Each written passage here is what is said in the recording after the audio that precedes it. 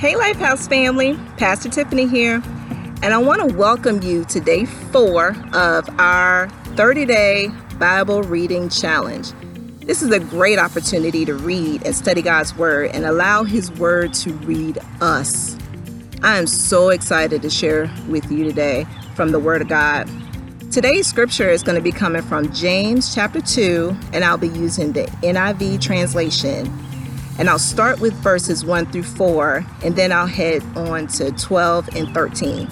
Then finally, we'll talk about verses 14 through 26. My brothers and sisters, believers in our gracious Lord Jesus Christ must not show favoritism. Suppose a man comes into your meeting wearing a gold ring and fine clothes, and a poor man with filthy old clothes comes in. And you show special attention to the man wearing the fine clothes and say, "Here's a good seat for you." But say to the poor man, "You stand there," or "Sit on the floor by my feet." Have you not discriminated amongst yourselves and become judges with evil thoughts? This scripture to me is really timely for what we see going on in the world right now. To be candid with you, in the past, I've been guilty of judging a book by its cover. And I've been treating people differently based on their external appearances. Unfortunately, I would make different judgments about people based off of how they look, how they sounded, even the way that they walk. But then I would become upset when someone did that to me. God had to really show me myself and really bring me to a place of repentance because I was not seeing people the way He wanted me to see them. I was cordial to people, but internally my heart was not receptive to them, and that was wrong. In verses 12 through 13, it says, "Speak and act as those who are going to be judged by the law that gives freedom, because judgment without mercy will be shown to anyone who has not been merciful. Mercy triumphs over judgment." I believe that this is a challenge to us because of our biases and our preconceived notions about people. I want to encourage us today to remember that we need mercy. We need mercy from God, and we need mercy from each other. And we need to show mercy to other people. None of us, and I mean none of us, can afford to be judged without God's mercy. So let mercy triumph over judgment, first in our hearts and then in our actions, so that God will get the glory. Now I'm going to flip the switch a little bit and head on over to verses 14 through 26. This is faith in action. Verse 14 says, "What good is it, my brothers and sisters, if someone claims to have faith but has no deeds? Can such faith save them? Suppose a brother or a sister is without clothes and daily food. If one of you says to them, 'Go in peace, keep warm and well fed,' but does nothing to help their physical need, what good is it?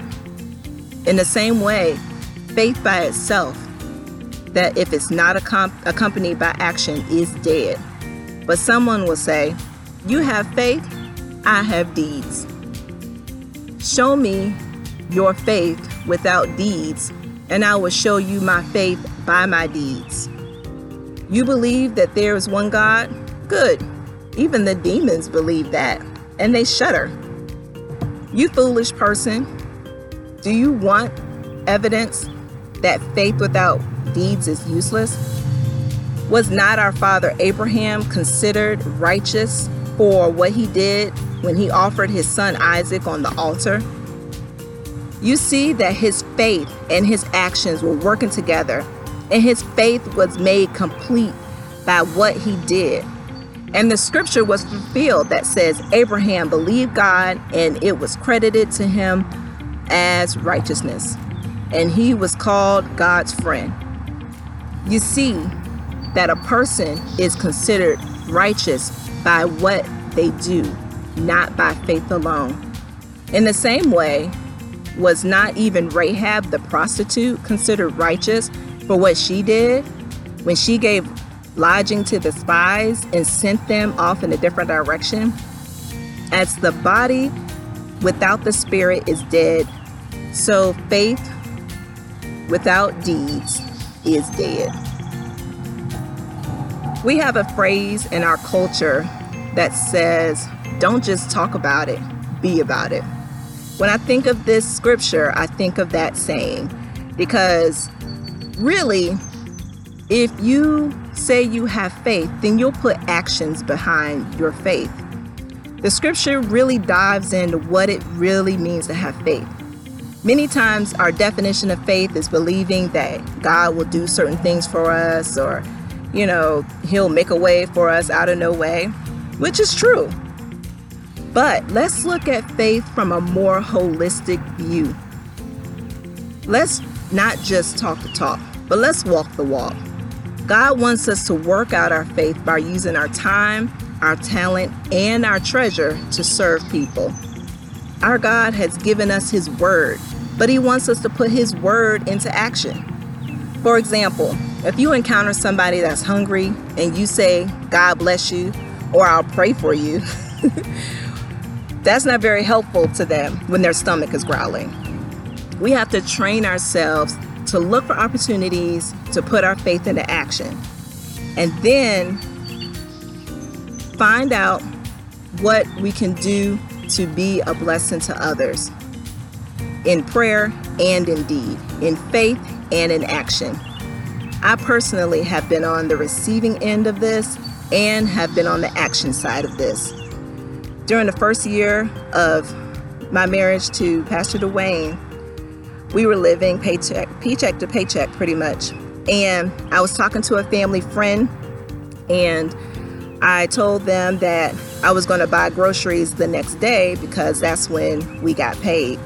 So I didn't think anything of it until that evening, and that friend brought by a bag of groceries for us.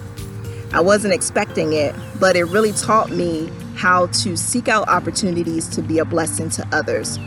And since then, we've been able to be a blessing and give groceries to several different people, and it's been awesome. So I encourage you to make sure that even though we are people of faith, our faith needs to be accompanied by action. There's a time for prayer, but there's also a time to act. So let's balance that approach to faith and pray. And make sure that we study God's word and we put that word into action. We have to do what God's word says. So let's pray. Father God, we thank you so much for this time in your word today.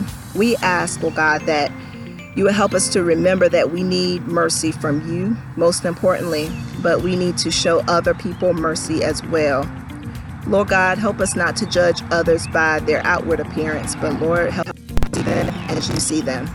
And Lord God, we ask that you help us to have a more broad view of faith. Help us to work out our faith like it's a muscle, Lord God. Help us to seek out opportunities to help others in the way that they need to be helped. Lord God, we ask that you would bless every family represented here today. We thank you so much, Lord, for all of your blessings and your love. In Jesus' name we pray. I'm so glad that you guys joined me today. Thank you so much. And I look forward to sharing with you guys soon. Have a blessed day.